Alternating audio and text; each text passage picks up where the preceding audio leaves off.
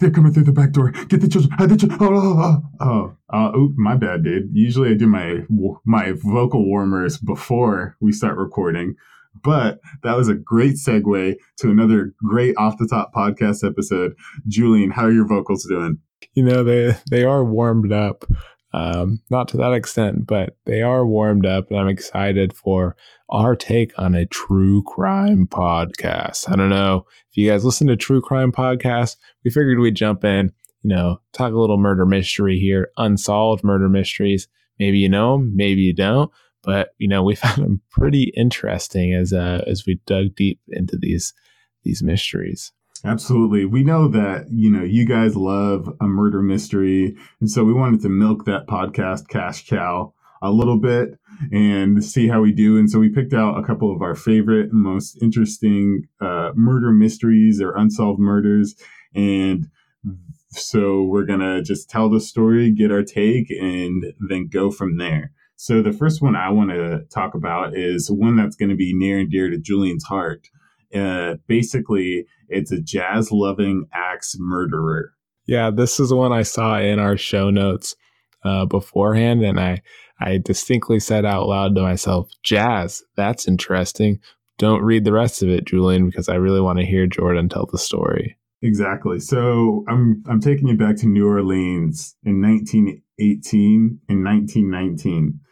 So basically, there was this axe murderer and chopping up parties. And so he literally, with his axe, go to town on a party of people. And so he did 8 in total. And usually he took the axes from people's home. At least that's what they think, because they never caught this person.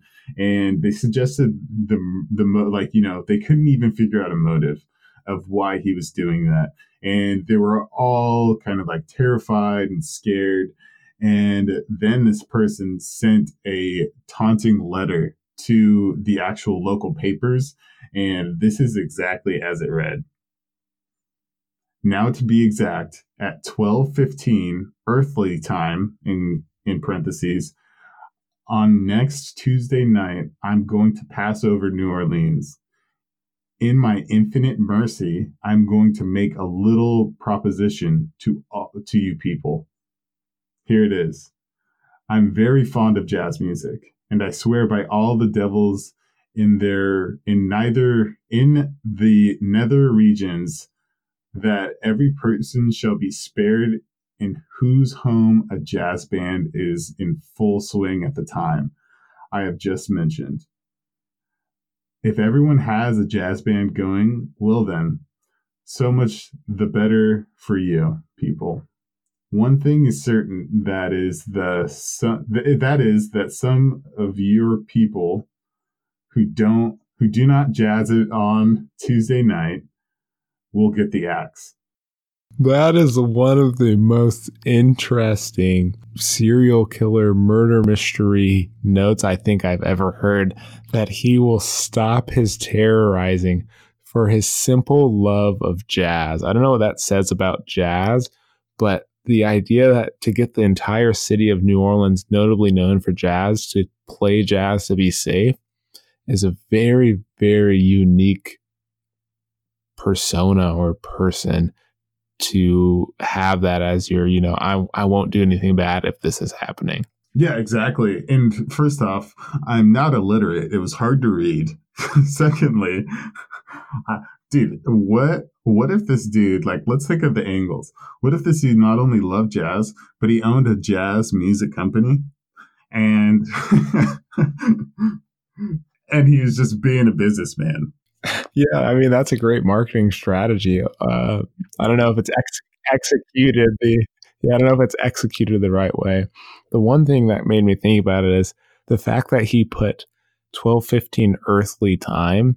I know, this time frame, 1918, 1919, is a little bit more interesting, but that is equally interesting to me, because, the whole alien thing at that time wasn't as big as it was as we get into the 60s and 70s, and Roswell, New Mexico, and Area 51 start piping up. So I would be very curious to why, that was added for this particular person.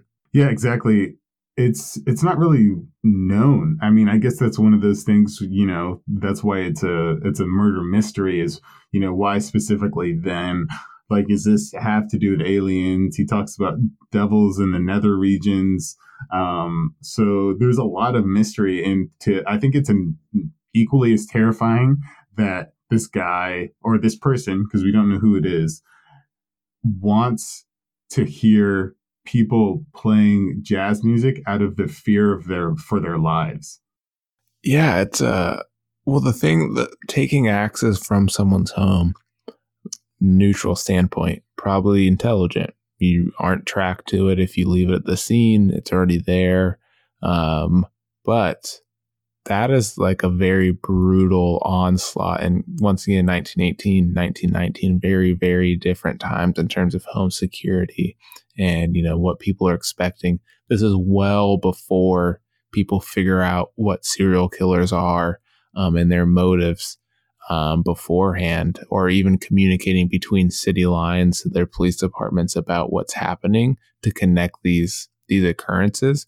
So just overall a unique once again, enigmatic character that this person is creating for his very dark needs, so to speak, during that time. Yeah, kind of a puzzling one. I'll tell you what, if I was like, living at that time, I would absolutely for sure have a jazz band playing or be in the vicinity of one, because just in itself, kind of being such a wild claim, I think that it is scary enough to take it seriously. Like, there's no way that that's a joke.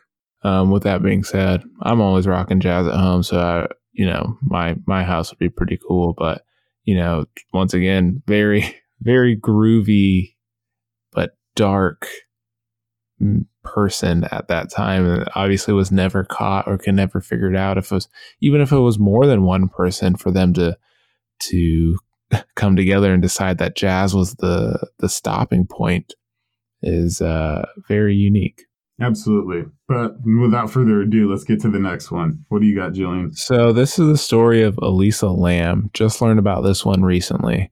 And essentially, Elisa Lam was found dead in a water tank at the notorious Cecil Hotel in Los Angeles in 2013. To this day, nobody knows how she died or how her body got there. But there was footage moments before she died of her in an elevator. And the police released the surveillance footage taken from the cameras at the Cecil Hotel on their website.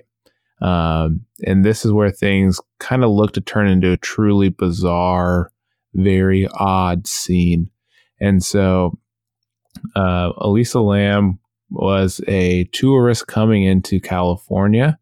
And on February 19th, 2 weeks after the video was published by the authorities, maintenance worker Santiago Lopez found Elisa Lam's body floating in one of the hotel water tanks.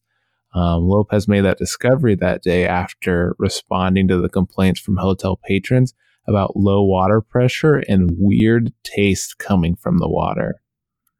And so the hotel video shows Elisa in one of the elevators on the date of her disappearance because her parents didn't want her to travel alone to the U.S. So after her supposed checkout date, they tried to reach her and couldn't reach her. And that's when the police, looked further into it.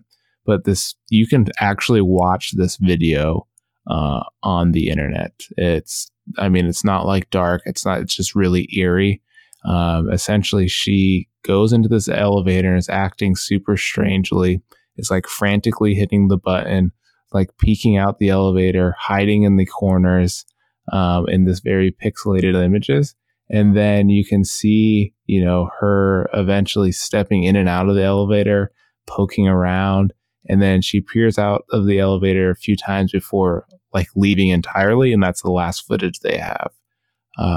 There's a lot of interesting theories about the footage being doctored, why there isn't other footage in other areas, but no one's sure how she ended up in the water tank on the roof. That is pretty difficult to get into for, the frame of this lady. to get in there and eventually end up, as the coroner said, drowned, because that was the only, thing they could get to at the time, to figure out what had happened. So it's one of the most bizarre mysteries there is. And if you see the footage, if you are, a courageous person, and watch it, as a very eerie video, that you would think you'd see in like a big production scary movie. That's incredible that they have this video footage and that's all they have. Like you said, kind of the odd circumstances of seeing this person obviously in a panic and in this video, and then she leaves and there's nothing else. That's all that they have. Yeah, and then for the police to release the footage, and then, the hotel. Once again, this is a hotel, so there's bound to be people, somewhere in the hall to have seen her potentially, or if no one saw her, equally odd. But 2 weeks later, after this, it comes out is that when they find her in a water tank on the roof, that is causing obviously really weird tasting water and low water pressure because of, what's happening to the body over that time. Just a really, really bizarre mystery. And the reason I felt, compelled to bring this one in here is because there is truly all the Reddit theories I've seen and all the different, it goes everything from paranormal activity to, doctored footage to someone catching her in the hallway. No one has any idea of how it happened, and to get to that next employee only roof access to get in the water tank. No one knows. Unsolved murder mystery. And Bob's your uncle. I guess that's one of those that, we'll stay wondering about. If you have a hot lead or have a theory, reach out to us. We're curious. And with that water, the same water that they're giving to people in the Dominican Republic, who knows? Yeah. And with that transition, Jordan's got a gem coming up for you. Absolutely. So basically, we're going to take it back to the 1966 in a place that I've been to personally, and a place that I was very fond of, Adelaide, Australia, on Australia Day itself, which is obviously kind of like their 4th of July, so to speak. And we have basically the disappearance of the Beaumont children. So of the children, we have Jane Beaumont. Her siblings are 7-year-old, and Jane's 9. Her 7-year-old sister, Arna, and her 4-year-old brother, Grant. And they basically all vanished out of nowhere. So what happened was the kids hopped on the bus for basically what should have been a 5-minute train ride to Glengall Beach, a popular spot to visit. And hours after, they just never returned home. And so this basically set into motion this mysterious, like, searching for these kids and this unsolved mystery sensation. And the really, really weird thing is that there was multiple witnesses that saw the children places. So, for instance, there was a witness that claimed to have seen the siblings on the beach, and they were playing with a tall, thin, blonde man. And then there was other things where Jane was spotted buying snacks, including a meat pie, apparently, which the children have never purchased before, with money that she never was supposed to have, or she didn't have when she was leaving that home that day. And then there's also another witness that basically saw a mail carrier who knew the family, who knew the girls, saw the kids walking in the direction of the home a few hours later, but apparently never made it. So I think that this one is especially eerie. First off, that it's children. Secondly, that there is multiple reports of people witnessing these kids out and about and doing kind of very, very suspicious things, as far as like playing with the man or, having money, which they were not supposed to, like, that they didn't have beforehand, or even the ones where they're on their way home but never made it. That's quite eerie to me. Yeah, and you can see how the 60s were just a wild time. It makes me very thankful for technology in media today, where it's a little bit easier to get out that image of the children if you're looking for them. But it's always unsettling when the description of the person they're seen with is like tall, thin, blonde man. Very, very vague. I haven't been to Australia. I'd like to go one day, but I picture a lot of tall, thin, blonde men in Australia. So, that doesn't help anyone, I think, at the end of the day to figure this out. And to have, as Jordan said, witnesses see them purchasing things or familiar faces and just have no clue where they ended up is, I think one of the biggest fears in society is, the kids probably did what they normally do, and some variable happened that day, and no one will have any idea of what truly happened. Yeah, exactly. I think that's the connecting link to all of these stories, is that the air of mystery on, why, not knowing why things happen, not knowing how they happened, and not knowing basically essentially how to not allow that to happen to anybody else. And I think that's the thing about murder mysteries, is that people want to know because they don't want to be in situations like that. So they want to know, like, okay, so this is something I need to watch out for.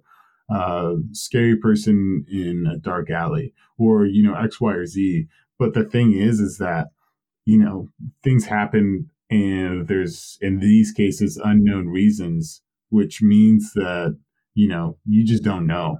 So it's just unknownness that is the scariest part to me. I mean, granted, the missing people, the murdered people, yeah, that's terrifying.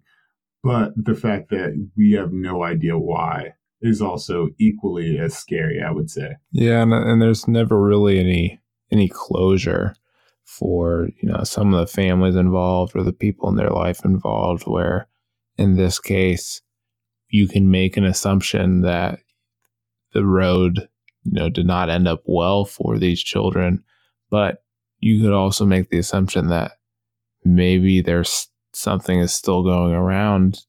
It's really tough to tell. And that's, what makes it so eerie, is that one morning, you could see someone in that fleeting moment, someone could be gone in the next 8 hours, is never something that sits well with anyone. And to then hear the accounts of seeing your children on the beach with an unknown person, or purchasing something with unknown money, or even walking home, doesn't make things any easier, and it just raises more and more questions.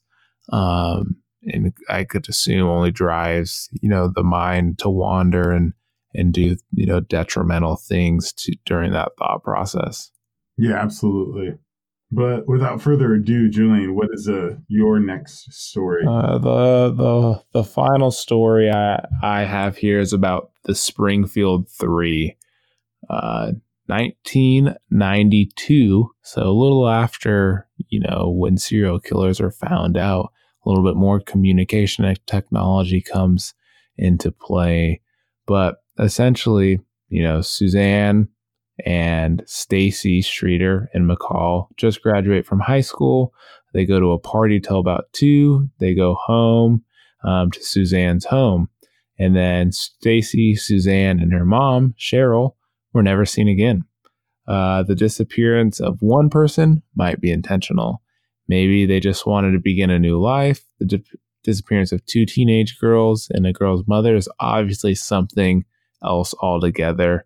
And the most interesting thing about this is when their friends go to see them in the morning, the house is perfectly fine. Everything, there's nothing stolen. Purses are still there. Everything is in normal order as it always is, except for this case, the dog is locked in the bathroom. The last anyone heard from, the mother was a phone call at 11 on that night. And, likely she was asleep before the girls came back. And it was obvious after that someone had to get out of bed for those girls to vanish later around 2 a.m. And so I did a little bit more digging. There's a lot of different theories about how do you, at this time, take 3 people from their home, especially, older women. I wouldn't say older, but, out of high school over 18 or 18 and their mother. They aren't, kids at this point. That the biggest theory I saw was for the cops or a fake cop in this scenario, where a lot of the different research that's been shown, that there's multiple podcasts on it. I think it was on the First 48 or a cold case or something like that, where they thought there's people who knew what was going on, but didn't know what was going on in terms of bigger picture type things. But this Reddit theory breaks down, eventually surmises to, how do you get someone to open the door at 2 a.m. that you don't know? How do you persuade them to leave their house? How do you transport them without anyone else seeing? And a few other things. And this theory is that either, a cop or someone posing as a cop shows up to them, reports to them and tells them, hey, get in my car, we're taking you to the station. And then lo and behold, that's not the truth.